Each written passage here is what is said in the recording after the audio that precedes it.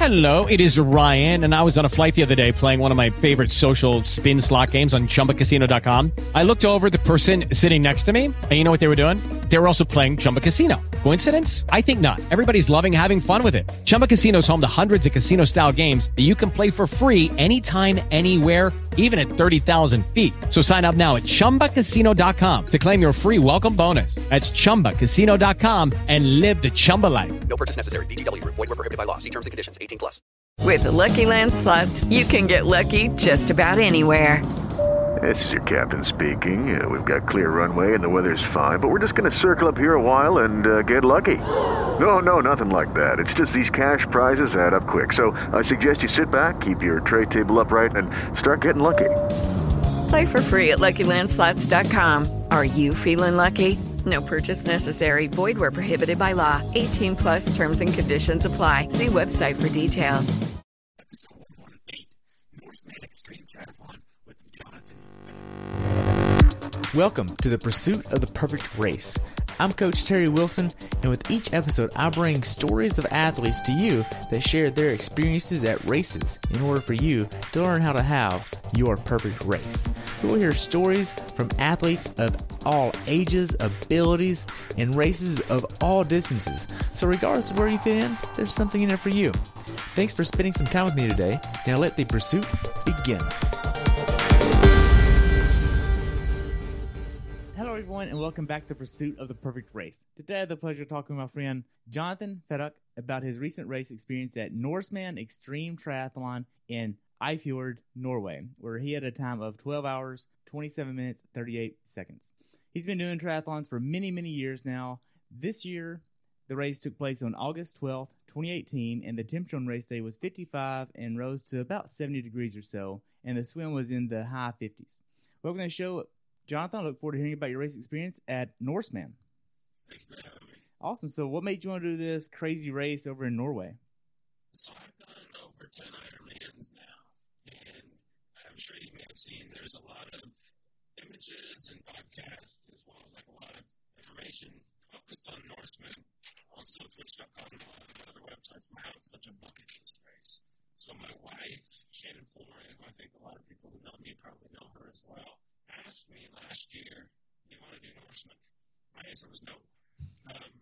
I did the Ironman in Coeur d'Alene years ago when the water was 54 degrees. That was the most miserable experience of my life. I kind of thought to myself that I will never do another triathlon in cold water again. Well, Shannon put my name in last year into the lottery, and for anyone who doesn't know, Norseman is a pretty restrictive race. They only take about 260 athletes a year. Of that, there's only like 150 to 180 that they actually take through the lottery, while the other people are sort of guaranteed slots, either if you're from Norway or like a friend of a sponsor or you're an elite. So it's actually very hard to get into. They usually have over 5,000 people vying for those lottery slots, and most people have been trying to get into the lottery for about 10 years. I don't really know how their lottery works. I've been told that they vet some of the entries. Doesn't matter. I got picked first year out. It was last November that it was actually right before Ironman Arizona that I got an email. Actually, I think it was on our way to Arizona. I got an email that said, "Welcome to Norseman." And I turned to Shannon and I said, "What is this?" And she said, "Oh, that's just a confirmation that says I put your name in the lottery." I said, "No, it has an activation link here with a code. It says I got in." She didn't believe me, of course, but then we looked at it and we're like, "No, I actually got accepted to Norseman." So, the fact that it's such a challenging race, it's truly a sort of a bucket list, and, it's a big honor to be able to get picked for it. So I kind of just committed to it for this year and said, I'm going to go ahead and do the race. We'll go up there, we'll have fun. And then, of course, Shane was excited because we're going to make a big family trip to Europe out of it. Right. So how is your training going into this race? I live in Kentucky. It's flat here. I thought I was doing a lot of the key things I needed to be doing, lots of hill repeats, stressing as much as I could going uphill. I can tell you there was absolutely no hill I biked or ran in the state of Kentucky that really prepared me for what I was up against in Norway. I've never even seen mountains like that. I guess if you live in Colorado, you can find a little bit of a different scenario. we did do kind of like one training weekend where we went down to Tucson. That was back in April, and I biked Mount Lemon a couple of times. That's sort of a good prep. Mount Lemon is nowhere near as steep as what those hills I was climbing in Norway. I think a lot of people know Chris McDonald has been coaching me all the way up until this race, and he kind of worked with me quite a bit on everything I was doing with hill repeats, working on building my power on the bike to get ready for hills, and lots of, again, hill repeats on the run. I can tell you I didn't have any prep for cold water swimming, just because I didn't really have access to anything like that. Even the cold air biking, I guess, wasn't a big deal here because we don't have that much here in Kentucky. So a lot of the components to Norseman were literally out of my elements when it came to training.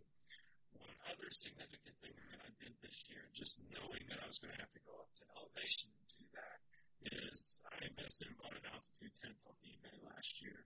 And I've been sleeping at 10,000 feet for the past 6 months. The race only went to about 6,000 or 7,000 feet, but I've done races in Colorado before where once you're at 5,000 feet, I would just feel winded like I was breathing through a straw. So at the very least, I thought the tent would help. And personally, I think the tent made a huge improvement because when I was in Norway, I never felt short of breath. I felt the pain in the hills. I felt the stress going uphill and kind of as hard as I was working. But I didn't feel like the altitude took effect on me like it probably would have basically come from a flatland state like Kentucky. Okay. Now, going into this race, what was your longest swim, bike, and run workouts? Let's see. Longest swim was 4,800 in the pool. My longest bike was about 116 miles. And my longest run was right at 20 miles. Okay. And then, it's funny, the run course in Norway climbed over 6,000 feet.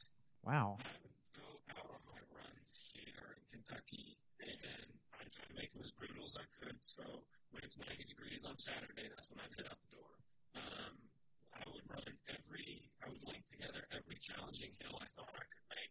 I couldn't even get 2,000 feet climbing in a 20-mile run here. Gosh. On my bike rides, I think one day I did like 5,000 feet of climbing over 100 miles.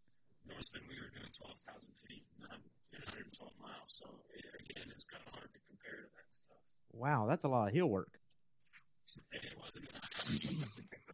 Now, were you doing a lot of Brixton training? My training as a whole is very challenging because of my work.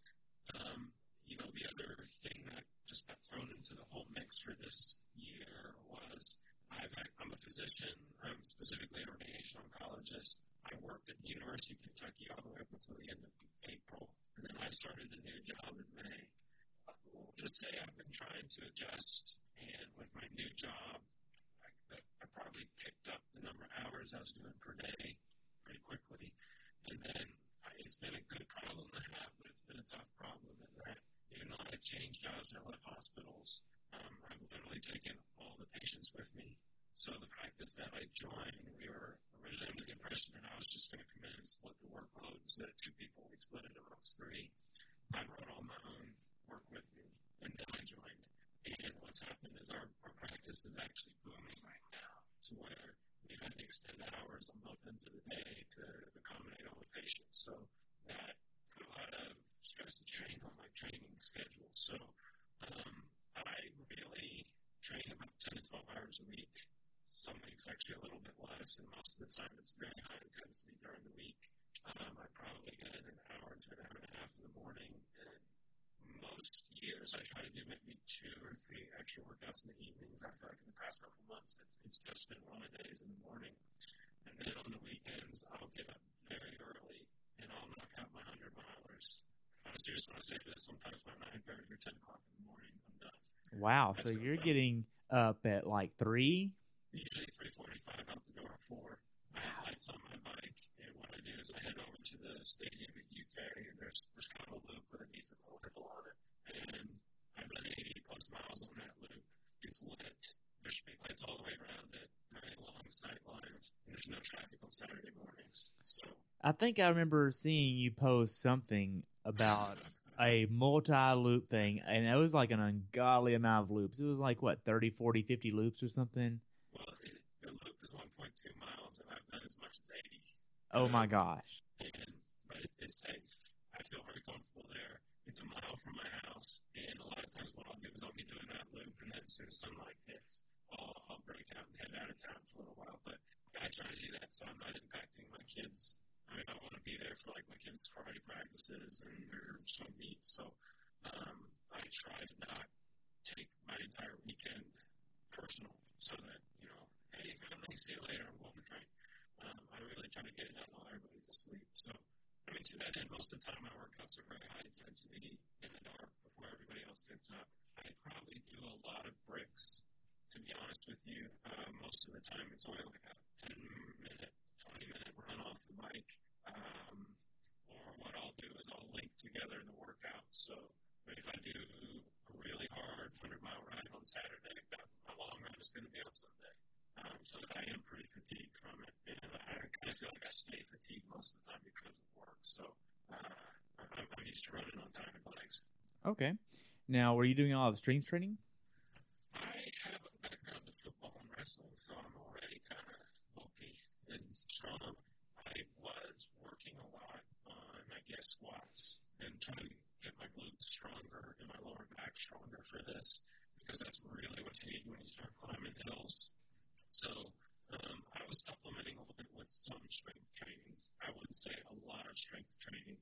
And then the other thing I was doing when I was on my bike trainer at home, I had a couple medical textbooks underneath my front wheel to prop it up about 10 degrees, 15 degrees off the floor. Again, just to get used to that position of climbing. Good use of the textbooks. First time I'm hoping some of them are over vacation. Wow. It seems like you have a really high priority of spending time with your family. Yeah, that's probably my number one. Good. I mean, I feel like some triathletes kind of lose focus of that, and it's hard to manage that, but you seem to manage the life-work balance pretty well. I am sure if you asked, my wife and certain other people, I'm sure there's a lot of things I fail at.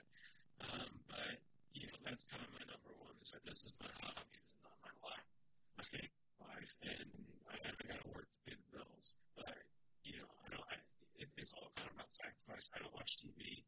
If you wanted to talk about current events, I really don't know much of what's going on sometimes, I feel like. But, it is very important to me to be home for my kids, making their breakfast, making their dinner, helping pack their lunch. And I don't feel like I do enough at home, but I try my best. Anyway, I don't want to be that dad who, as soon as I get home from work, hey, see you guys, I'm going to go work out for the next 3 hours. I'll see you tomorrow. That's just not me. Okay. So, as a triathlete, do you see yourself more as doing this for fun and doing this because you like doing it, or do you want to be competitive at it? Or a little bit of both? I would say I'm a little bit of both. I am very competitive. I have a long history of running. I ran track in college at the University of Kentucky. I ran the quarter mile and the half mile, and I eventually got to the point where I was cross-country. So I do have that don't like to lose on the run mentality. And I guess I always kind of say to myself, I can do better, and I want to see how much I can do. I still struggle because in my heart, I feel like I can go faster in an Ironman, and I still have yet to run a good marathon off the bike in my mind. But I would say this is mostly for fun. Shannon and I view triathlon as a good social outlet. It's actually a great stress outlet for me. As my stomach cancer doctor, I have a lot of stress and I have a lot of sad days, I guess. Triathlon's a nice outlet where I could be drinking, or there's a lot of other non-productive ways that I can vent my frustrations. But it's a good stress outlet. It's a great reason to travel. I've never been to Europe before, so Norseman was my first opportunity. Actually, well, it's the first opportunity I've taken to go to Europe. We brought the kids with us. We spent almost 11 days over there. We went all across Norway into Sweden. So it was really my first opportunity to leave the country. It was really great to be able to see a different area of the world. And you really experience another country when you do it to this quality where, I actually went through 3 different regions of the country in the context of doing this race. I can tell you it's unbelievable how much pride Norwegians have, pride in themselves. They take a lot of pride in this race. They really take a lot of pride in what they have. You would go through some of these small towns, and I swear everybody in the town would be out at the street side cheering on the race. There's not a single piece of trash that I passed on the side of the road. The entire time I was in Norway, but definitely during the race. The final 2.5 miles of Norseman, you're on a mountainside going up this. It's not really a walking path or a running trail. It's like climbing over boulders. I don't know, there's probably 100, 150 Norwegianers on that path who had nobody in the race who were there because they were kind of excited and want to watch the finish line. You don't get that at a lot of races, and nowhere did I ever have anybody yell at their window, throw a piece of trash at me when I was on my bike, which it seems like you see that in a lot of other parts of this world. Right. Now, as far as your time management goes, you are a full-time physician dealing with cancer patients. You're a full-time dad and a husband, and you train 10 to 15 hours a week. And I'm assuming you sleep around 48 to 56 hours a week, hopefully. And how do you... It might be. Okay, so how do you keep up with the time management? I think consistency is the answer on that one. I know what time I have to train. Most of the day, every day this week I've been up by 4:30. I aim to be done by 6 a.m. because it's roughly when my kids start waking up. Majority of the days of the week I'm at work at 7. And I'm probably at work until 5 or 5:30 most evenings. So I know starting off 5 days a week, I can do something at 4:30 to 6. Now, the downside is if I travel to the pool, and that's going to eat in on that. So most of all the workouts I do are designed to fit in that 1.5 hour time block. And then if I were to do anything in the evening, it's really not going to be until 8:30, 9 o'clock, in which case I don't want to be doing something too late. I only need 30 minutes to go on the day. Sometimes it's just like an easy recovery bike or an easy run, and then I got to get stuff done, like check emails, catch up on my work, and then get to bed. Like I said, weekends, it's all about getting up early, starting to get everything done. Or what I'll do is I'll convince one of my kids to get on their bike, and I'll run while they bike. But I would just say it's all consistency. You can probably set your watch on certain runs, believe it or not, for me to pass by certain points because I run a lot of the same routes every week at the same time. The bike workouts are very similar every week at the same time. If I don't, for me, if I don't get my workout done Friday morning because I didn't want to get up early, there's no workout on Friday because I got too much at work that I can't really slip out for. Wow, so it seems like everything has a designated place in your life, and if it doesn't happen, it doesn't happen. It can't get pushed anywhere because that pushing, it doesn't exist. Or if it did exist, I'm cutting away from something else. Time. It's not going to happen. I don't want to do that. Yeah. Okay. Now, going into this race, what workouts did you do that gave you the confidence to go into it prepared? I don't know that I felt 100% prepared when I got to Norway, to be honest with you. I was kind of having a lot of anxiety leading up to the race. But, Shannon there's a couple of key people who I guess said some things to me right before the race that probably just gave me a little bit more confidence than any key workout. One, Shannon turned to me and she said, look, if it's steep or it's hilly or it's hard for you, it's hard for everybody. So Shannon told me that. Two, we kind of have this legendary swim coach here in Lexington. She's actually in her 80s. She's been a world champion in the Olympic distance triathlon, gone to worlds a couple times, and everybody really looks up to her. She looked at me 2 weeks before the race when I got out of the pool one day and just said, you're in the best shape I think I've ever seen you. And you're the only person I could even conceive in this area who could actually finish Norseman. So I guess hearing external people tell me that kind of said, well, all right, they're right. I'm capable of this. And even though I felt to a certain degree that I wasn't necessarily prepared, this was about the experience. I promised myself on race day there was 2 things that I was not going to do. One of them was I was not going to bitch and complain. And two, I was not going to do this whole race and not look around and appreciate what it's for. So, I went to a race day and said, I'm going to have a good time with this. I'm going to try to soak as much in as I can. I'm not going to bitch and complain about it. We're just going to make the best of what we got. Wow. That's crazy, because relying on other people to really tell you that you're in good shape rather than actually having workouts give you the confidence going into this. And you're also taking it with gratitude. It's just a good thing and a good way to go into a race of this magnitude, because I feel like if you don't have gratitude and just realize, hey, it's about experiencing this, it might be coming from the wrong place, even to toe the line. Now, going into this race, when did you start your taper? I may get myself in trouble. So Chris Donald was coaching me. I'm a big fan of a 3-week taper. I raced marathons years ago, and even when I was in college, we always did a 3-week taper, 80%, 70%, 50%. So even though maybe the workouts didn't reflect that, I was doing that. So I did a 3-week taper for this. Not exact same intensity, still doing the core components to it, just cutting down the length. And then indirectly, I had a major taper, I guess exactly 2 weeks out from the race. Lexington had this wicked thunderstorm roll through 2 Saturdays before the race where we literally lost power in my house the whole weekend. And it was just pouring rain, thunder, lightning, trees coming down. It was like a 50-year storm in Kentucky. I have kickers, so I couldn't really ride my bike. And you definitely couldn't go outside. We had like a 2-hour window where it didn't rain, so I got my bike up for that. That weekend, I was actually anticipating riding like 90 or 100 miles. I only got like 35 in, so that may help me a little bit. Wow.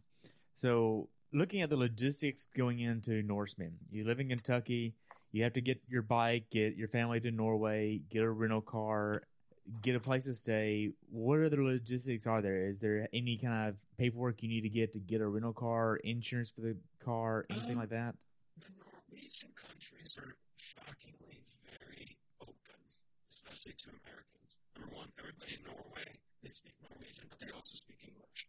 So that made it a lot nicer when you were trying to call and coordinate things. The moment I got accepted, the first thing I was told was get the hotel room at the finish line. It's a point-to-point race, so you start in a small town called Eifjord. With the Lucky Land Slots, you can get lucky just about anywhere.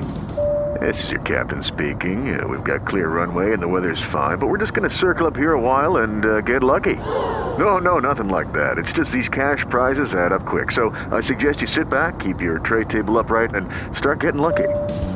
Play for free at LuckyLandSlots.com. Are you feeling lucky? No purchase necessary. Void where prohibited by law. 18+ terms and conditions apply. See website for details. With Lucky Land Slots, you can get lucky just about anywhere. Dearly beloved, we are gathered here today to... Has anyone seen the bride and groom? Sorry, we're here. We were getting lucky in the limo and we lost track of time. No, Lucky Land Casino, with cash prizes that add up quicker than a guest registry. In that case, I pronounce you lucky. Play for free at LuckyLandSlots.com. Daily bonuses are waiting. No purchase necessary. Void where prohibited by law. 18+. Terms and conditions apply. See website for details. Go all the way across the country to another area that is close to a town called Ryukin, but the top of the finish line is on Mount Ushtatapa. The closest thing to it is the ski resort called Gustaflik. They don't have enough rooms to fit everybody in the race. So I think the night I got that email, I called Gustaflik and I got a room there. The next thing we were told was lock down a room in Eifjord. This is a small town. There's only like 1,000 people that live in it. There's like one hotel. It was already booked up. And then a lot of the Airbnbs were already booked up. So we actually stayed in another town called Ulvik that was about 45 minutes away from Eifjord. So that was where we were leading up to the race. Once we had those two reserved, we were kind of fine. We kind of had before the race and after the race. A friend of mine, Mark Miller, I think a lot of people may also know, he's done Norseman before when I kind of got some tips from him. And everybody else kind of suggested, next thing you got to do is make sure that you get a rental car. The fun part about Europe is nobody has giant SUVs. Nobody has minivans. It's little tiny Mini Coopers, sedans, and you can find station wagons, but they're kind of hard to come by. Or they're campers, like RVs. Now, they told you at Norseman, we don't want you to have an RV. And the fact the car is important is you actually have to provide your own support. So, in this case, Shannon was going to be my support. And in addition to riding a car as you're biking, giving you water bottles, nutrition, things like that, your support has to be ready that when you get to the 37K mark, they're going to go with you on foot up the mountain. Because once you're on the mountain, quite frankly, there's no cars in that segment. You have to be prepared. What happens if you fall, drop, trip, get hurt? You have to have somebody with you, and they require everybody to carry a backpack with food, water, cell phone. You had to have a blanket. You had to have change of clothes in case you were up there for a couple hours, because sometimes it gets pretty chilly on the top of the mountain. So we kind of had to prepare for all of those logistics, and then we were planning on bringing our kids. So the minivan's going to fill up very quickly with all our luggage. Then you got to hold all my race stuff. Then we got to hold our bike. So we were kind of stressed on how all of that's going to kind of work. We did get a minivan. I'm sorry, not a minivan. We got a station wagon. It was a Skoda, which is, I think, a French company. You can't buy those in the U.S. But in preparation for that, I actually bought one of those suction cup bike racks. And that way I could pack it in my luggage bag. And as soon as we got there, we had a roof mount bike rack for the wagon. And then we just kind of had to plan forward for that. I asked Mark Miller about how to get a bike there. And he was the second person who actually told me there's nowhere to ship it to. So, like Bike Flight, there's no real hub for them to send the bike to. So, and who knows how long it will take once it gets to like a main hub like Oslo or something like that to actually go to one of these small towns. Because I don't even think they have organized mail pickup on a daily basis. It's like once a week somebody may come to town. Because a lot of these areas are actually very remote. So I just planned on packing my bike in a bike bag, taking it on the airplane with me. I was very nervous that it was going to get lost. So they have these new tile things. That's a Wi-Fi adapted finder. Christmas time, there was a number of commercials of a kid who loses his bunny rabbit, and the parents have a little tile thing on it. They can pull it up on their phone and see exactly where it is. I had one of those in my bike box so that the whole time we were flying and traveling, every time we landed, I pulled up my phone and made sure that the tile was with the plane or nearby it. I had one scare when we hit Detroit that it looked like it was still in Lexington, but it ended up big and it was with us. So actually, we had no problems with luggage the whole time. Oh, good. Now, you leave Lexington, and I talked to you before you actually left the States about all of the flights and the things that were going on there. Walk me through that. What happened? Well, I was thinking I was not actually going to race Norseman a couple days before. I'm a little bit limited on how much I can take away from work. The reality is there's certain things that if I leave work, it kind of just sits until I get back. And, I'm cancer patient, so wait 10 days sometimes isn't what people want to hear. But, we had planned to take off. I was going to leave work Tuesday night. We were going to catch our airplane, go to Atlanta, fly from Atlanta to Netherlands, and we were going to be in Norway Wednesday morning. Well, we went to the airport on Tuesday, and there was a storm somewhere in Georgia. Our plane was sitting at the gate. The crew was sitting right there, but they wouldn't let the plane take off because it didn't have the flight plan to land. So we sat at the airport for 3 hours, and basically at the point where the flight was now taking off from Atlanta, and we're still sitting in Lexington. So point is, we're not going to Norway tonight. They rebooked us for Wednesday, but the flight plane on Wednesday, we were actually going to be leaving later in the day, getting to Norway not until actually 5 p.m. on Thursday. Nothing on the option. The fun part was as we were waiting in the airport on Wednesday, the storms were now rolling through Kentucky, and that flight was late 3 hours. But it finally took off. We got to Detroit and then took our flight over. The hard part about it was by the time we landed in Norway, got our rental car, figured out where we were, and made it to Olvik. It was 9 o'clock at night, Norway time. That's Thursday night. The race starts 5 a.m. Saturday morning. So, honestly, we got to Norway in less than 36 hours later. Norseman was going to start. Wow. And during all this time, how was your anxiety with your bike and getting all that? Like I said, I had that little tile app. The bike was getting there just fine. As soon as I got to the airport, I got it out and I checked it. And again, I guess it is what it is. If the bike got damaged, I was probably just going to go find a bike shop in Bergen and just rent something. I don't know.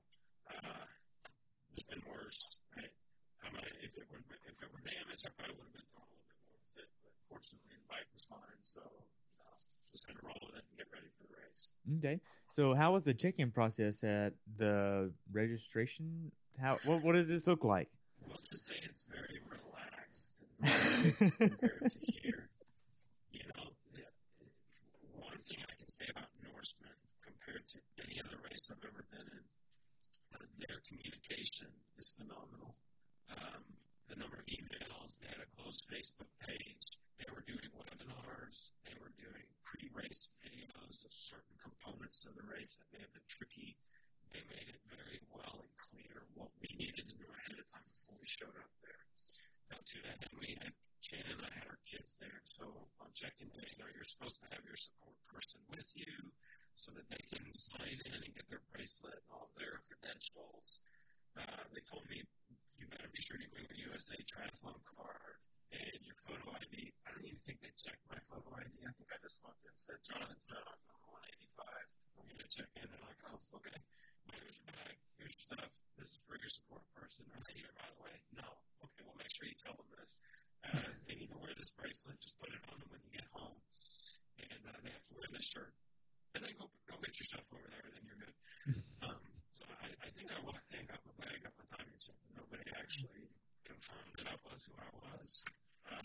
That being said, also, it was Friday lunchtime when I was checking in, and there was only about half an hour left of time for check-in. Because I think most people were doing it either Wednesday evening or Thursday. So there was probably only 5 or 6 people left to check in when I showed up. Okay. And the chances of some random person just walking in and saying they are you is probably very slim. Probably slim, and if you just want to walk in and jump in that race, you may be surprised what happens. Because it's definitely not an easy walk in the park, that's for sure. Wow. So what all kind of swag did you get? So their race is kind of a relatively bare bones type race. I actually didn't get any swag. What they did give the support team was a very nice, what are these Yeti mugs? She got 2 coffee cups and a thermos that all say Norseman on it. And then like an insulated bag. That was for the support team. They then gave me kind of a lot of decals where, we had to mark up the car with a big yellow banner in the front and one in the back. That was all a giant sticker that basically said Norseman support vehicle with my race number on it. There really wasn't any swag, and the other downside to getting there late was they didn't have like a store with like shirts, pullovers, jackets, things like that. Everything was sold out pretty much by the time I got there. I didn't really have a whole lot of swag. The t-shirt that they give, you have to earn it. The only way you get the shirts if you finish it. If you're one of the first 160 people to get to the top of the mountain, you get a black shirt. They only allow 160 people to go because once you get to the top of the mountain, there is a concealed kind of rail car that's inside the mountain to get you off. It has very limited seating and it's not very fast, so they've calculated that if you're not on the top of the mountain by 14 hours or one of the front 160 people, they're not going to have the time of daylight to get you off the mountain. So you got to be in that front pack to get the black shirt. If not, it's sort of like this cruel consolation prize of get to the top of the hill, turn left, go to the hotel, and do these loops around the parking lot. You can earn your white shirt. Wow. And you got your black shirt. I got the black shirt. Yes. Okay. Now, the day before the race, what kind of meals were you trying to get? Were you jet lagged at all? I was jet lagged. I guess I was just trying to catch up on sleep because basically I just lost the whole night in the past 2 nights. I was trying to just get a feel for the water. So the town that we were in, Olvik, we had a little house that was right on the water. So, I jumped in and swam a little bit. I rode my bike for 30 minutes or so to really just run it through the gears and making sure everything was there. And then I did a really easy kind of 10-minute run. That was about it. I wasn't trying to overeat. I was just trying to eat comfortable. And I wasn't doing anything specific for that. And then, for me to go to that town of Eifjord, check in, make a pre-race meeting, and kind of figure out the lay of where I'm going to go on Saturday morning in the park and where we have to walk. That literally kind of ate up a very large chunk of the day. Okay. How was the cell phone? Did you have to get like a new SIM card or anything like that? What we did was we have AT&T, so we just went to AT&T and said we want the international plan for the month of August. And honestly, when you get there, we were able to make phone calls. We can pull from data, and it's remarkable how many places in Norway or really Scandinavia have Wi-Fi. Like you go to the gas station, there'd be Wi-Fi you can pull off of, or even the grocery store. So if we had to do anything like that, then we just kind of wait till we're in the house or one of the shops that had Wi-Fi, and we go ahead and use it. Okay. Now, as far as the currency, what does the currency exchange look like? Did you have to get Norwegian currency? Yeah, so they have a Norwegian kronen or NOK. I'm still kind of confused on it. Everything sounds so expensive. It'd say it's 100 kronen. It'd basically be like $9 or $11. So like when you went to eat, your bill might be, 500 kronen. And when you do the math, it's like, well, there's 4 of us, so it's like $55 or something like that. So yeah, I think it is sort of an expensive country when it comes to eating, but most of it sounds bad because you're looking at a currency exchange, but it really wasn't any different. Like when I'm going to Hawaii, I think it's more expensive in Hawaii than it was in Norway. Okay. Now, you get to bed at a certain time on the night before the race, right? I try to go to bed around 8:30 Norway time. The other fun part about Norway is it's light until about 10:30, 11 o'clock at night, and it gets light again around 5:30 in the morning, so there's really only about 5 hours of darkness. That made it really hard. I think I laid down at 8:30, and it was 11 o'clock by the time I was asleep. And nobody has air conditioning there either, so the house was hot as hell. But honestly, I probably got 3.5 hours of sleep the night of the race because we were 45 minutes away. I had to be there to check in my bike between 3 and 3:30, and then you had to get on the ferry boat at 3:45 to be leaving by 4. So there really wasn't a lot of sleep the night before the race. Wow. So what kind of race day nutrition were you using? I like Cliff-Shot, and for the bike, I was really just trying to do basically block breaker bars mixed in with some of those Stroop waffles. I kind of packed 4 different bags, one to have ready the second I got on the bike, and then Shannon was going to meet me in the car at the, it was like the 25-mile mark, which is right at the top of the first major climb.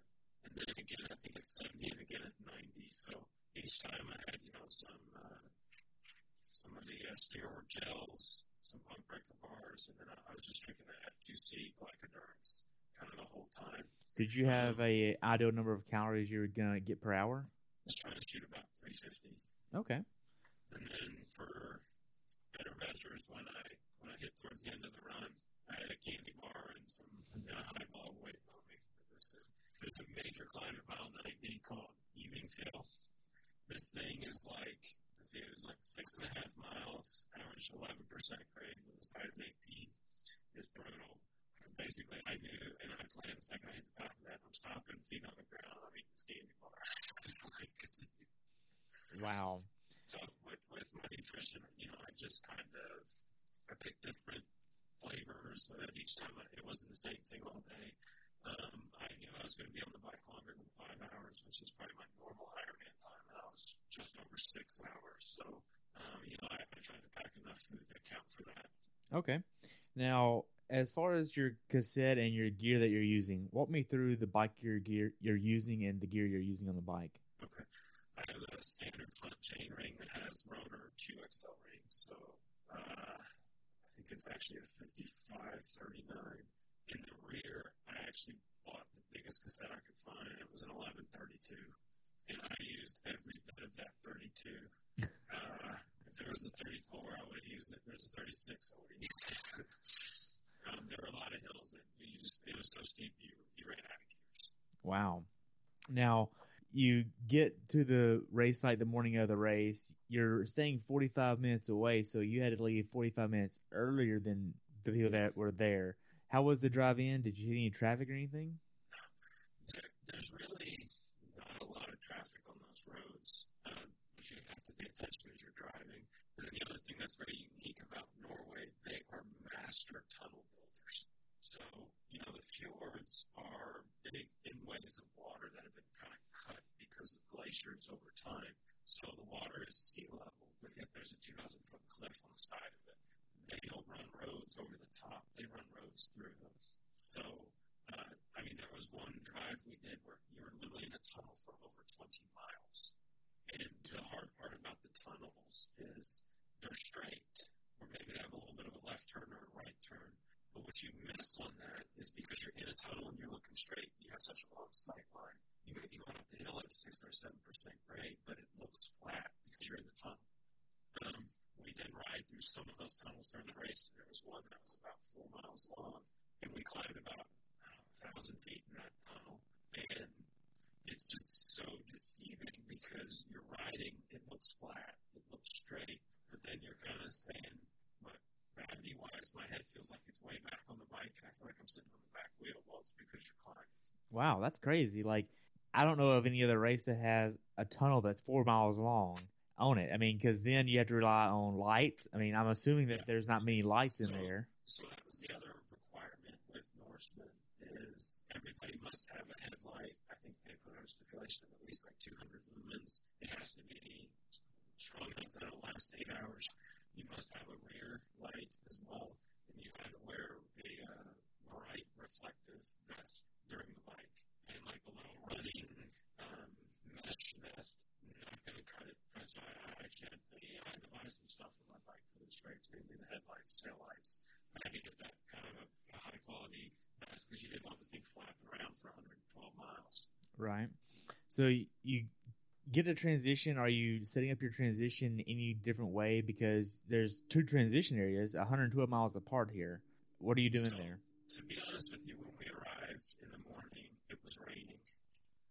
And with your support, Shannon was actually allowed to be standing in T1 when I got there. She's also allowed to be standing in T2. And they kind of told us that on average, when people come out of the swim, they can't really feel their hands to the degree to actually change their clothes. So I had all this stuff already pre-packed into my bike. And then in terms of what I needed, like the vest, the arm warmers, the gloves, my shoes, I put it all in a plastic bag and wrapped it up because I wanted it to be dry when I came in. So honestly, checking in the T1 was kind of quick. I just walked in, put my bike in the rack in the designated space I had my bike in position, and that way Shannon came in with me so that she knew where everything was. And then as soon as I get out of the water, she was basically met me to put all the gear on. Okay, now whenever you got onto the ferry to do this swim, for people that don't understand what Norseman really is, that might be listening, it's almost like the Escape series where they put you on a boat and you jump off the boat, and it's what, a point to point, right? It's a point to point. So the boat left the harbor just before 4 a.m. It's just a large ferry boat that's intended to take cars across the fjord. So when you get on the bottom, it's kind of like this giant parking lot of the deck, and you just go upstairs. And when you go upstairs, there's some general seating. I would say it's the same quality of the seating as what you'd see on an airplane. Not particularly comfortable, but not that bad. Everybody was just kind of sitting on the upper deck, and that was one quiet, calm area. That's all I can say. Not a lot of people saying a whole lot. Everybody was kind of just sitting in their chair, kind of getting psyched up, I guess. They take us 2.5 miles straight out into the fjord. And when we got out to the point where the swim was going to start, it's about 4:40 in the morning. They basically got on the loudspeaker. They obviously everybody needs to start heading down to the deck. The race director was at one end of the boat with a fire hose shooting cold water that they were pumping out of the fjord. What they wanted you to do is go stand in the cold water, kind of get acclimated, and then go to the other end and jump in. It's dark. It has these neon blue lights on the car deck, so it's kind of spooky. And then when you jump in, when you actually get to the point where you're going to jump in the water, it's probably 10 or 15 feet down to the water's edge. You jump in, and it was pretty cold, but it wasn't the coldest thing I've ever experienced. What was really spooky, though, was the fact that it's still dark. There's complete cloud cover all the way over the fjord. And really, the only thing you can see, because there's cliffs on both sides of the water, is in one direction is all the yellow caps of the swimmers getting ready. And then if you look up into the cliff, you can actually see. With the Lucky Land Slots, you can get lucky just about anywhere. This is your captain speaking. We've got clear runway and the weather's fine, but we're just going to circle up here a while and get lucky. No, nothing like that. It's just these cash prizes add up quick. So I suggest you sit back, keep your tray table upright, and start getting lucky. Play for free at LuckyLandSlots.com. Are you feeling lucky? No purchase necessary. Void where prohibited by law. 18 plus terms and conditions apply. See website for details. Intermittent waterfall, so it's like a sheet of black with like a little string of white. That's like the only thing you can really see. It sounds beautiful. No, it was beautiful, but then it was kind of spooky at the same time. So they kind of told us, the best way to head back is to just follow the shore, because you can see it. So, it's probably a 200 or 300 meter swim to the start line, because they get the boat kind of far away from it. So apparently there's a secondary motor they don't turn off that they don't want anybody near it. Swam over there, treaded water for maybe 10 minutes, and then the race started. There was probably only about 2 or 3 minutes where I kind of felt like I was swimming in the washing machine of everybody kicking and swaddling, but I kind of felt like I put on the clinic for drafting this year at the swim. I was going from one set of feet to the next set of feet. And then the next thing that they do there is when you get into the straight shot of the shoreline, it's kind of awesome. They have this giant bonfire all the way on the right side of the shore. And they told us on the boat, swim to the fire. So the course really is sort of an L, where you do a straight point to point to the shore of Eyfjord, and then you hang a left, swim 200 yards, and then you get out. What they wanted us to do was swim to the fire, and if you when you got close enough, there was a turn. The swim went fine. I was not trying to overdo it. I was just trying to swim consistent and kind of keep a good tempo. I felt good for about 20 minutes, and then my hands were so cold, I just felt sloppy for the rest of the way. There were a lot of people that were wearing the full hood and the booties. When I was on the boat, I looked, and the guys that looked like they were legit that I was going to be going up against, they were not wearing booties or the hoodies, so I just left it in my bag. I think as a result, my head was probably a little colder, my feet were a little colder, but it wasn't that bad. Okay. Now, before you left the States, you had mentioned that there was something that Mark Miller had told you about that people were doing on the boat with jelly or fat. One of the tricks that a lot of European swimmers that do like the English Channel do is coat their face and their skin exposed areas with goose fat.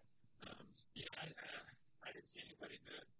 I did use Ruby's lube, and I coated my whole face, neck, and skin exposed areas with Ruby's lube. It worked fine. Okay. So you get to T1. How does T1 go for you? T1 went fine for me, other than that trip coming out of the sand. But other than that, when you're in cold water for an hour, your bearings are a little off. So as soon as I ran up the ramp, Jen was standing there kind of describing my arm and said, "Follow me." I noticed none of this, but when we went over and I just sat down and she started to dress me, I do remember hearing Shannon going, "Oh my God." Just like in a complete amazement. So apparently in Europe, there were guys coming in the water in their wetsuit that were basically butt naked underneath that were just ripping the thing off, standing there butt naked, bending over, putting on their next gear. I completely missed this, but she swears there was a French guy that was about 10 feet away from me, and she was dressing me. That was staring off the entire world. That made D1 a little bit more entertaining, I think, for her. But as for me, it was sort of uneventful. Just kind of got my gear, got on my bike, and headed right out. Wow. So knowing that this bike ride has 12,000 feet of game, What was your strategy to tackle this? Did you have a power plan, a cadence, or any type of heart rate plan that you were going off of? What was this like? We'll say I had a max. A max. I was looking at my power, and I kind of had a max of what I didn't want to go over. And I was probably trying to do a little bit more on perceived effort and just try to keep it under control. When I started out, I was going to want to try to hold Ironman power and things like that. The very first climb that we had, it's 16 miles, and you go almost 6,500 feet up. God. There were segments on it that you were getting 11 to 14% grade. I was in my smallest chain ring up front and the largest chain ring in the back, and I was standing up having to throw down to get over some of these gradients. So, I guess on the first climb, some of my goals about not hitting the max kind of got thrown out the window just because, there's a point where if you hold back too much, you're just so inefficient. So I guess I was just trying to just maintain my cadence and just be efficient, but not burn up too many matches for the rest of the day. That being said, I believe I told Shana when I hit the top of Ewing Hill, which is the major last climb, that I think the entire crate and cargo shipment of matches, I burned them all. But, one thing that I guess from a nutrition standpoint, that was a bad move, whatever. On the Friday right before the race, we were trying to just see a little bit of what was around where we were staying in town of Volvic, and we found this raspberry farm that had the most awesome raspberries you've ever seen, fresh right off the line. We bought a ton of them. I didn't think I ate that much of them, but I probably put down like a pint. I paid for it during the race. That whole climb, honestly, I was like sick, hurting. My stomach was cramping so bad. I kind of was having those feelings like there's no way I can do this today, but just whatever. I just kind of stuck with it. And I did kind of a huge no-no in the first time I've ever done this in a race. But when you get to the top of the very first climb, you're in this town called Tirana. And it's a very, very small town. You're above the cloud line. You're above the tree line for sure. And it's like this little inn that's on the right side of the road. So that's where I planned with Shannon that I was going to meet her. Now, I knew this because before the race, the Norseman crew kind of told us where are good points to meet your group, where are bad points to meet your support. So this was one of the good ones that was supposed to have food options.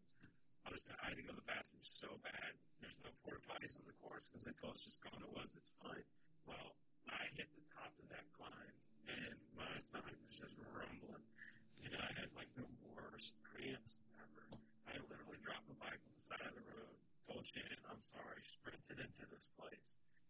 Norway is also, I told you they're awesome with their tunnel building. They're awesome with their breakfast buffets also. Because I ran into this place, if you can imagine being 30 miles into an Ironman, it seemed the most awesome breakfast buffet of waffles, pancakes, cheese, dishes, name it, it was there. And then I'm trying it, and I'm looking at the inn owner going past me, where's the bathroom? And I just burned right past this buffet, go to the bathroom. Taking off a one-piece kit in a European little square box stall was not easy, but I actually stopped and took about a 10 or 15-minute bathroom break. If I had more time and I had cash on me, I probably would have hit the buffet up too, but I walked outside and got back on the bike, and I probably lost 20 positions in that race because of that bathroom stop. But I had to, and I felt so much better after I did. It kind of allowed me to kind of reprogram and kind of realize, look, I'm enjoying this. I'll never be able to say I did that again. There's no way to do that in Kona. But, I was able to kind of get back at it after that. Okay. So as far as the bike ride goes, what would you tell somebody to make sure they pay attention to on this bike ride that hasn't done this bike course before? So I'll be honest with you, I was nervous about the uphills. I should have been more nervous about the downhills. Really? It was raining pretty hard for about the first 60 miles. Do I need to say that again? No, you're good. Okay, sorry. So, it was raining hard for probably the first 60, 70 miles. It was overcast. The roads are two-lane. They're kind of swirly. They're not really that straight. There's a lot of wind up there. Is the quality of the road good? No.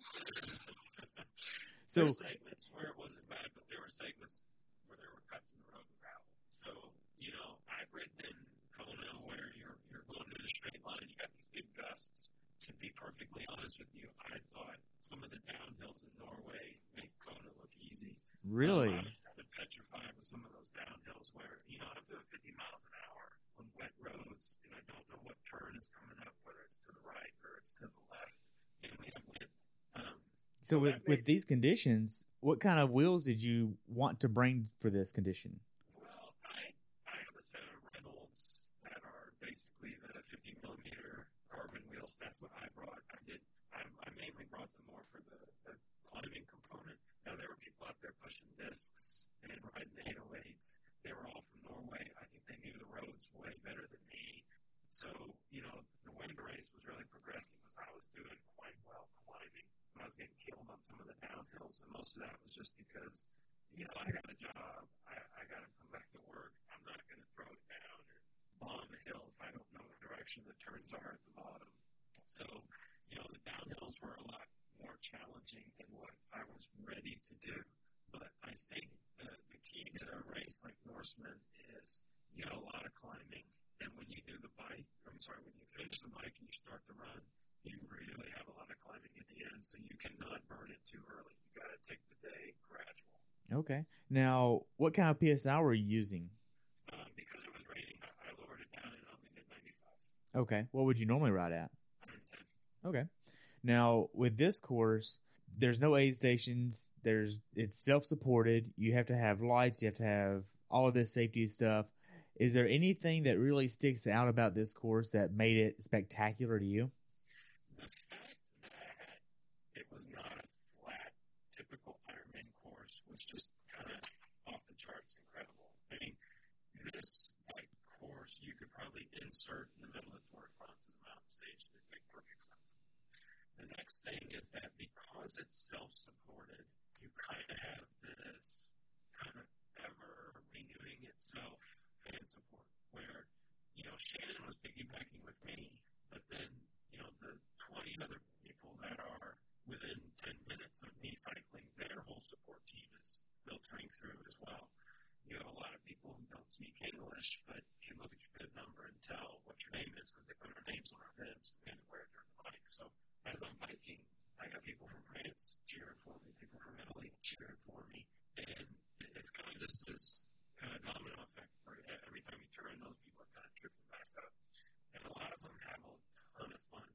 There were these Norwegianers that they didn't look the part at all, but every time they were, I think their athlete was two people behind me most of the way on the bike. I just remember they were driving an Audi. They would pull in front of me, without a loudspeaker. One guy would jump on top of the car, the other would be in front of it. We went from AC/DC to Ace of Base. They had some heavy metal at one point, and these guys just cracked you up the whole time. They figured out your name, so they were calling me Johnny. So as there was, they were calling Johnny. And again, like I said, it's like AC/DC one time, then it's Core, then it's Metallica, then it's Ace of Base. It was sort of just surreal.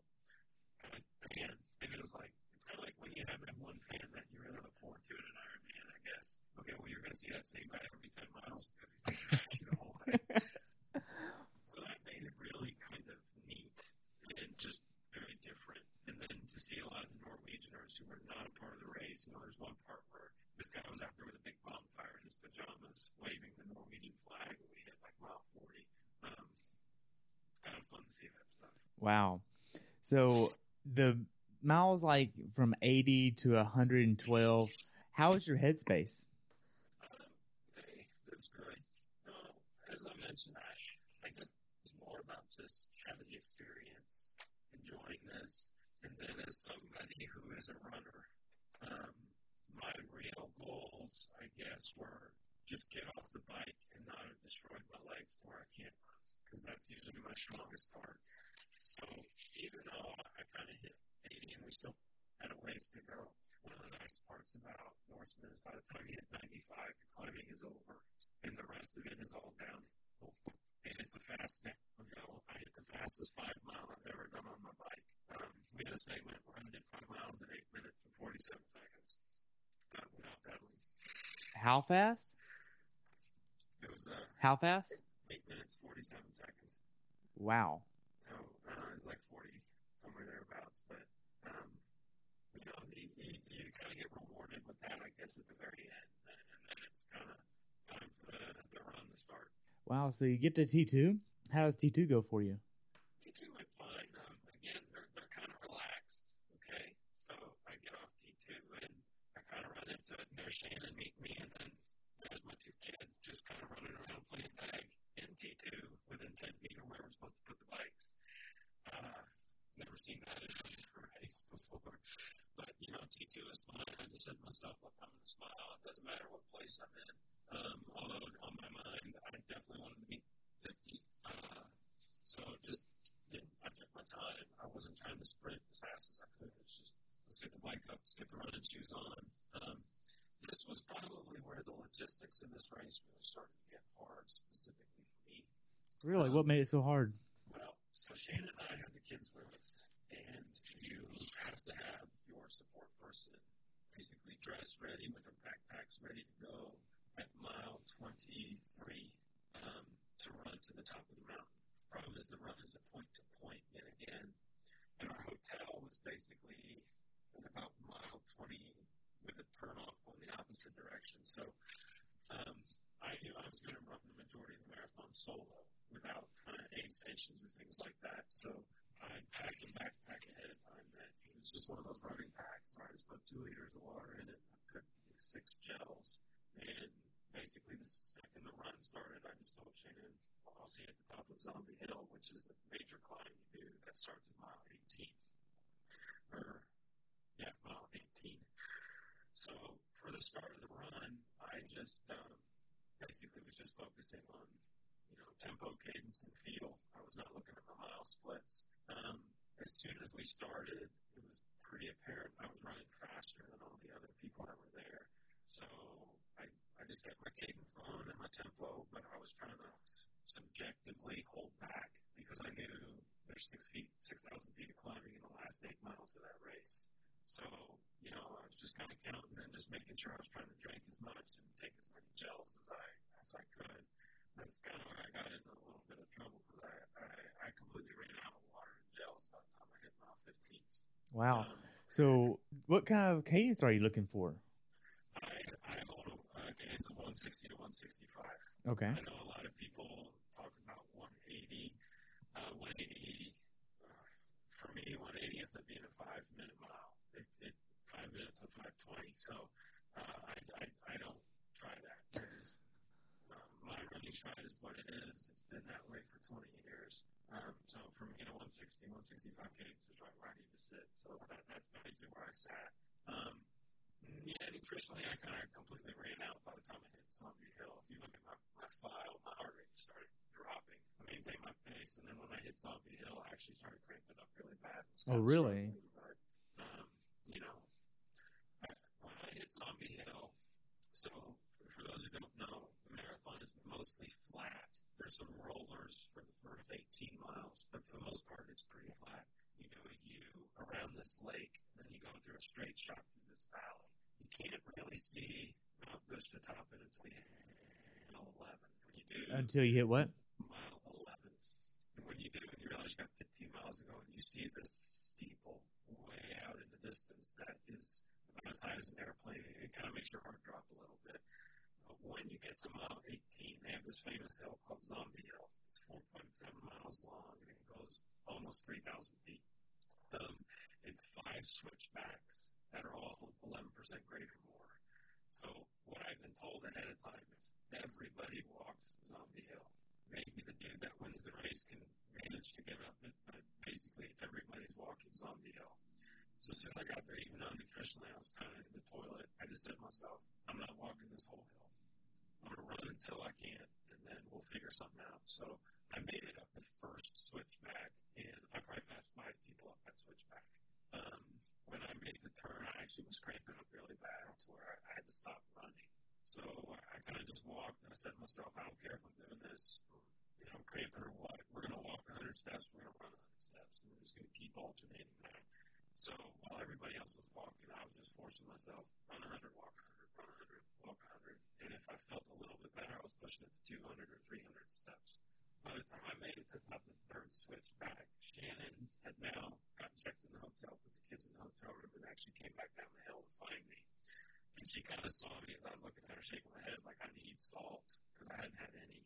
I actually thought, well, I packed some of those salt tabs to bring, and I couldn't find them in my bag. They ended up they were in the wrong backpack was what it was. So I didn't have any salt. So I'm trying to get her to go to another race team, get somebody to give me some salt. She got not far, so I said, go ask the Russians. I thought he was Russian. Turns out he was Norwegian. But they gave her some salt, which it was a different kind of salt. I guess it was kind of like base salt in a way. You just dumped a whole bunch of stuff in your mouth and then drank really fast. But I was able to get salt. I rallied a little bit. We kind of kept it up. When we got to the top of Zombie Hill, it's kind of neat because you hit this checkpoint where literally you can keep going straight to get the black shirt, or you're going to be forced to take a left turn. When you got to that, they actually made you stop, and the race director was there, and she was shaking my hand saying, congratulations, and she told me then I was in 31st and well on my way to a black shirt.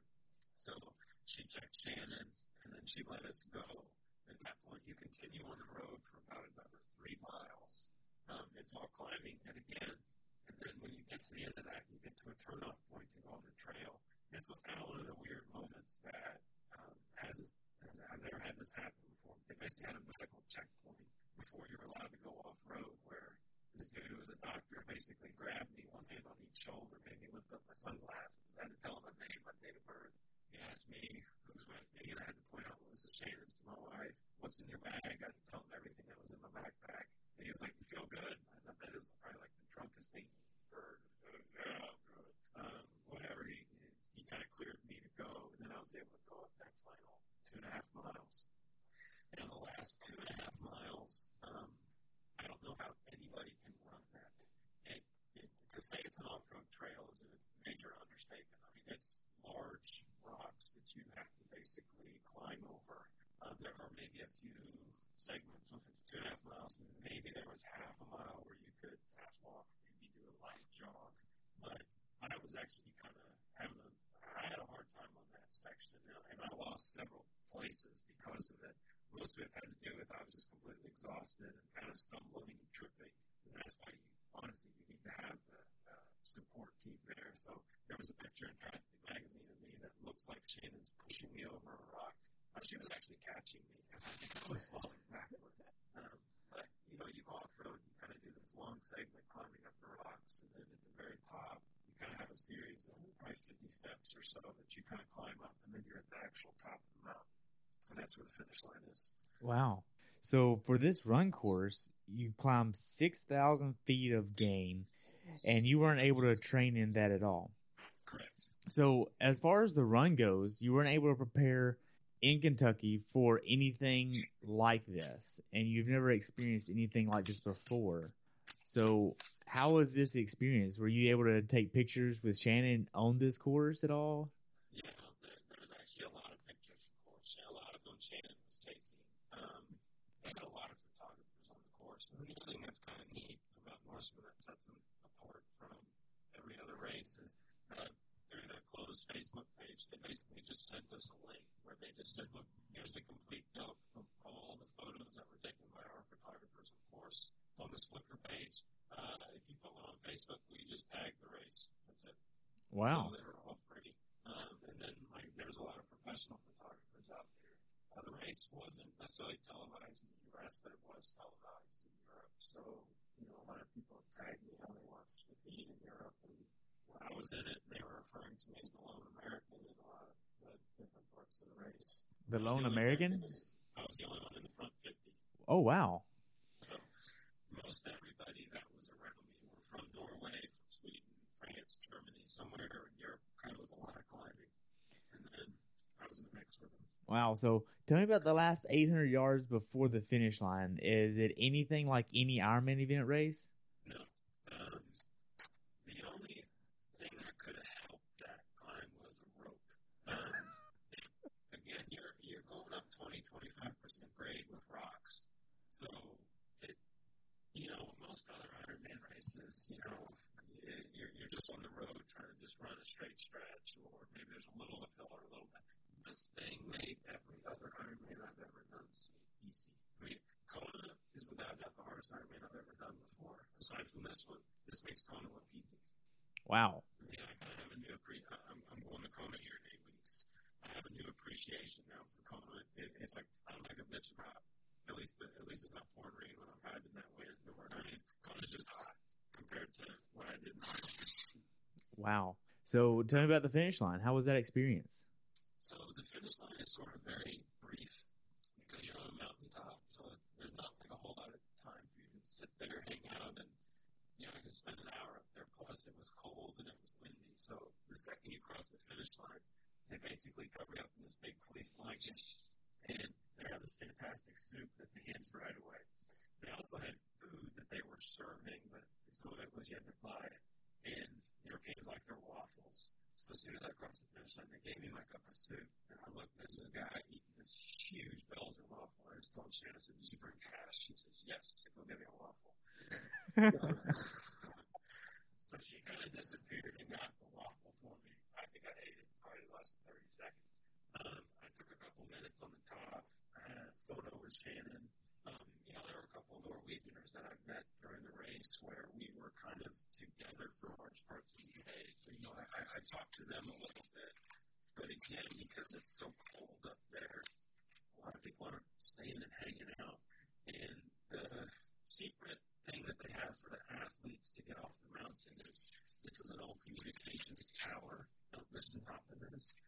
That during the time of the World War, they wanted to make sure they had the ability to rapidly defend it if needed. So there is a completely enclosed hidden railroad inside the mountain that nobody knows about. But you ride this thing. So basically, when I finished the race, go down the steps, head around this little, there's a door there, go in that door. And they have this little tram car that takes about 16 people per time. And in 20 minutes in this tram car, you descend, 4,000 feet. You're back down to the main junction point on that mountain. So we went down the tram car and then basically just went back to the hotel. Wow, that's pretty cool. So how was the recovery process? Surprisingly enough, the recovery's been fine. I think because there's so much climbing, and really the late parts of that race, you're all going uphill. You don't have the beating and the pounding that you do in a lot of other races. So I'm not gonna lie, I was sore. I was probably hobbling a little bit, but I've hurt so much more after other races, largely just like flat toenails, just pounded joints, my knees and ankles. This one was more just, I think, the soreness in my lower back, my glutes, my hamstrings, and my shoulders from doing all the climbing all day. I took 3 days off and was back running and biking again, and I was tired, but it didn't destroy me physically like some other Ironmans have, and I think that's because of the beating and the pounding that just wasn't there. Wow. What's something that you learned about yourself or this race experience that you'd want to pass on to someone who hasn't done this race before that's an experienced triathlete? I think this is just one of those races where learning to pace yourself and ease into the day is probably one of the most important recommendations I could ever give, or the best piece of advice I could give anybody. You kind of have to throw your ego out the door. Whatever Ironman times you've done before, you're not going to be cranking about on that course. That's the number one. And then number two, it really was sort of a test of your own nutrition and your own, motivation to keep going, because, there were a lot of people that I think got through that race when they hit the hill, just walked it in the rest of the way. And that's not me. I'm not doing that. I did my fair share of walking, but most of it's just having to wear it out and try to just keep pushing and not completely give in. Wow. So to kind of ask the obvious question, why do you even do triathlons in the first place? I do them because I enjoy it. Like I said, it's a good stress relief, and I still have my own dreams and aspirations, and I still want to prove to myself that I'm capable of more than this. I'll joke and say it's going to keep the wife interested, make my kids proud. I say there's a lot of truth in that, but also from my own personal standpoint, I like the achievement and the ability to say that I'm capable of doing this. Wow. Now, from a physician standpoint, are you doing it to stay healthy? I would still kind of be doing all of this. You know, in the field that I work, being able to tell patients when they're done with their cancer that they need to get in shape, they need to quit smoking, they need to eat right, they need to kind of put themselves in the best physical shape so that they can actually fight their cancer.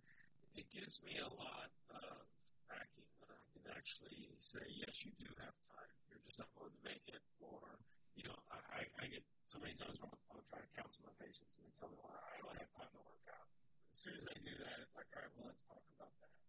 You do have time. Here's how. So, you know, it kind of gives me a little bit better standing kind of in my clinic. And then second, I have, at least for the past 4 years, strongly used triathlon as a way to actually fundraise for the cancer centers where I've worked. And I have my own nonprofit now that's called Iron Oncology, where it stems from when I did Ironman Louisville several years ago. And I started dead last and raised money based on how many people I caught through the day. Literally, I've raised over $500,000 in 4 years. Wow. Promoting healthy lifestyle, doing my races, blogging about it, asking for donations. And I put on my own triathlon. And we've done 4 years now. It's an Ironman relay that goes through the night. You know, I use it as an avenue to motivate my patients. Because I do these races, I really have the ability to stand by my words when I tell them what they need to be doing. And, you know, I also use it as a way to get back to the community and charity that I have. Wow. How can people find more information about that? We have a website that's ironcology.com. I'm sorry, .org, ironcology.org. And again, that's just sort of the blend of Ironman and oncology. Okay. So you said you have your own dreams. What are your own dreams? Run a 3-hour marathon off the bike. Okay. You know, I think just like most people in this sport, when I was, 12 or 13 years old, I watched the Ironman in Kona and always kind of dreamed of being able to be on that highway and finish that race. So, I've been there a couple times now. I'm going again this year, so I've already kind of lived that dream. But for me, it's still very special when you can go to a race like that or even Norseman for that matter. So, I'm still at the point where I have times I'd like to run. I kind of still want to be able to finish some of these races. I will add that the Ironman distance is starting to become really challenging for me. Not like I can't do the race, but more from a training perspective. It just feels like it's getting harder and harder to find the time to get all this in. My kids are getting older, and I'm getting more busier at work. So I don't know how many full Ironmans I'll have in the upcoming years, but at the very least, the half distance seems to work a lot better with my schedule. That was exactly what I was going to ask. Are you going to sideline the full until they get older and maybe in college? I don't know. I told Shane I wasn't going to do Norseman last year. I already did it. She's already excited.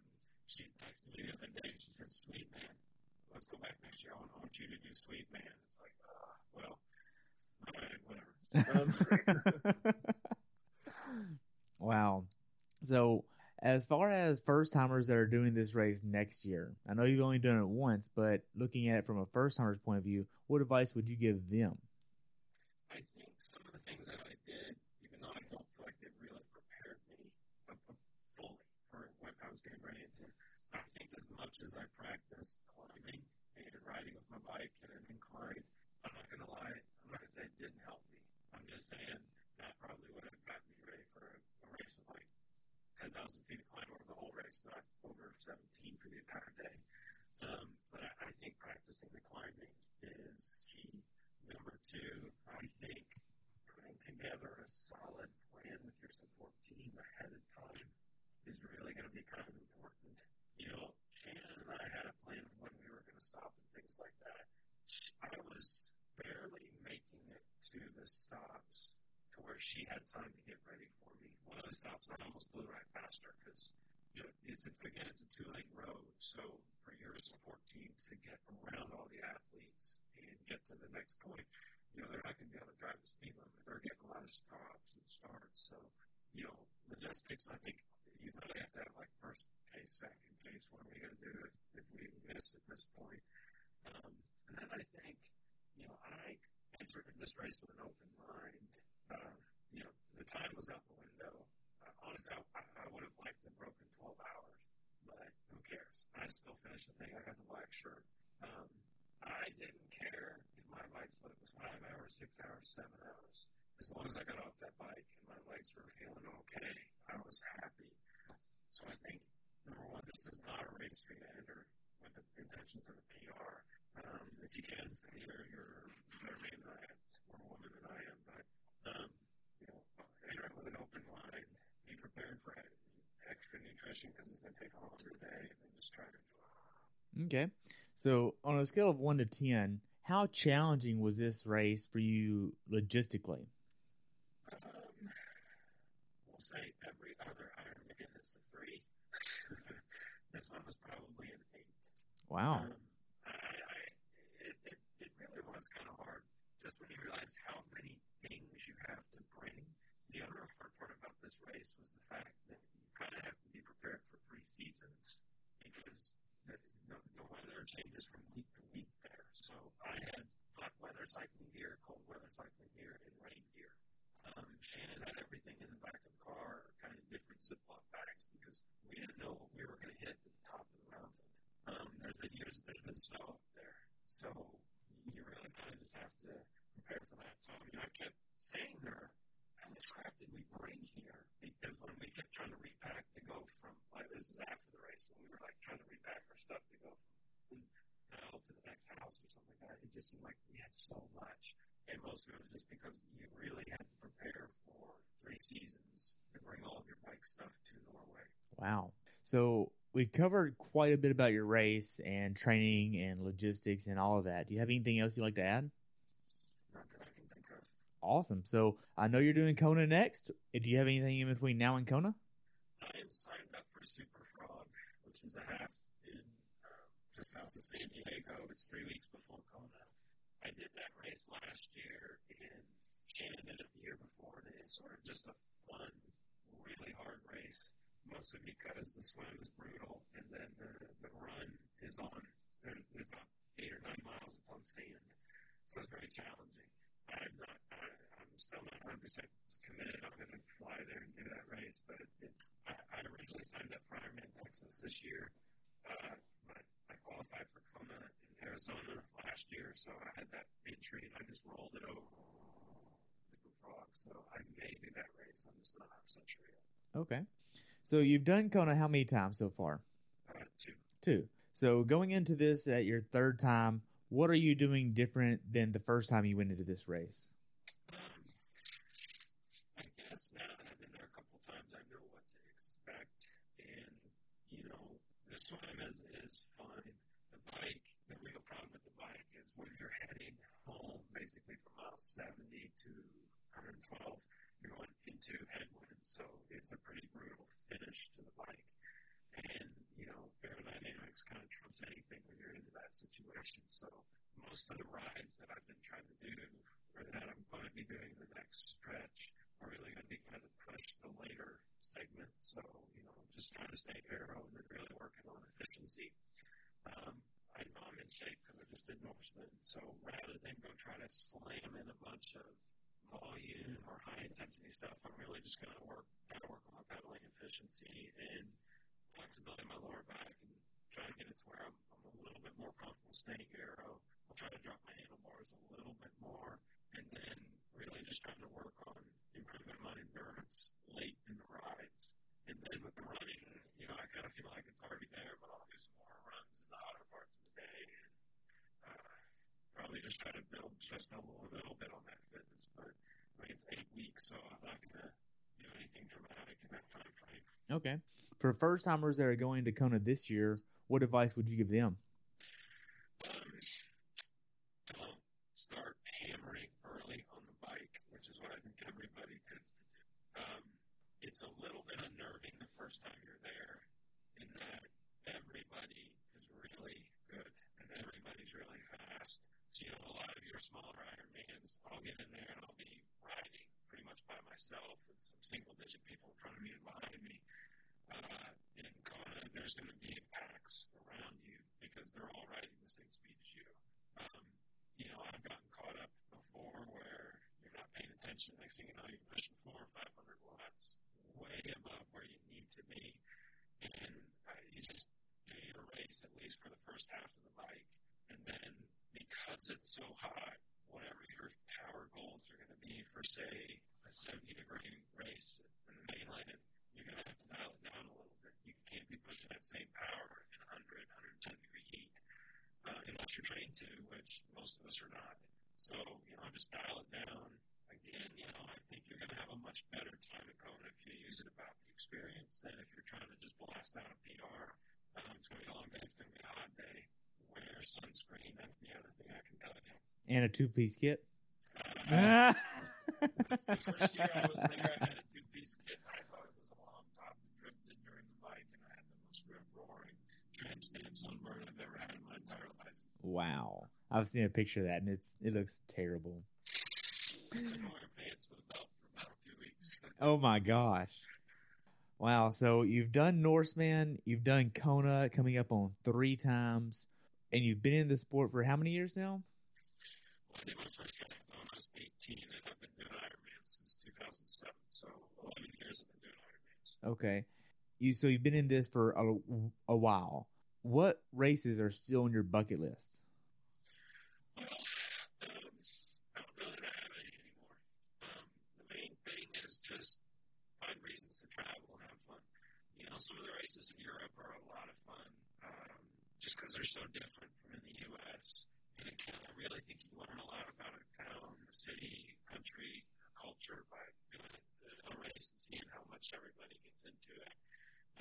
I'd love to go to Germany and do Roth or Ironman Frankfurt or, next year Worlds Half is going to be in Nice. So we're going to try to aim to be able to go there. And like I said, Shannon's already kind of eyeballing the calendar for Sweetman or one of these other extreme triathlons. I don't know how I feel about that. I kind of feel like, I did mine. Your turn. But if she signs me up for it, sure, I'll do it. Wow. So how can athletes follow you? Easiest way, honestly, is probably follow me. Find me on Facebook, just Jonathan Fedock. I also have a separate Facebook page for my fundraising organization. It's Ironcology, and my Instagram is @Ironcology. And that's Iron, C-O-L-O-G-Y? Yep, IRONCOLOGY. Okay. Now, you've probably listened to the show before, and you obviously know this question is coming before we sign off, and that's, what's your definition of a perfect race? I guess my definition of a perfect race is when you finish it and you feel like you left everything out on the course. Who cares about the time? You just gave it everything you had. And how would you know if you gave it everything you had? Somebody said, you want to go another 100 yards, and it's not happening. Okay, well, good. So you actually have a way to measure that. I guess. For me, it's not a time. It's not a real good place.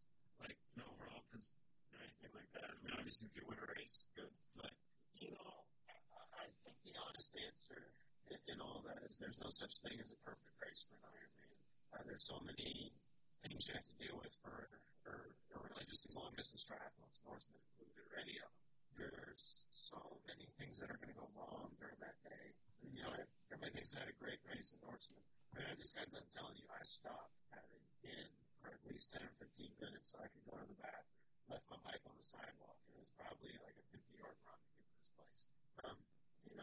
20 minutes before that, I probably thought I was going to drop out of the race. I was cramping so bad, but we got over that.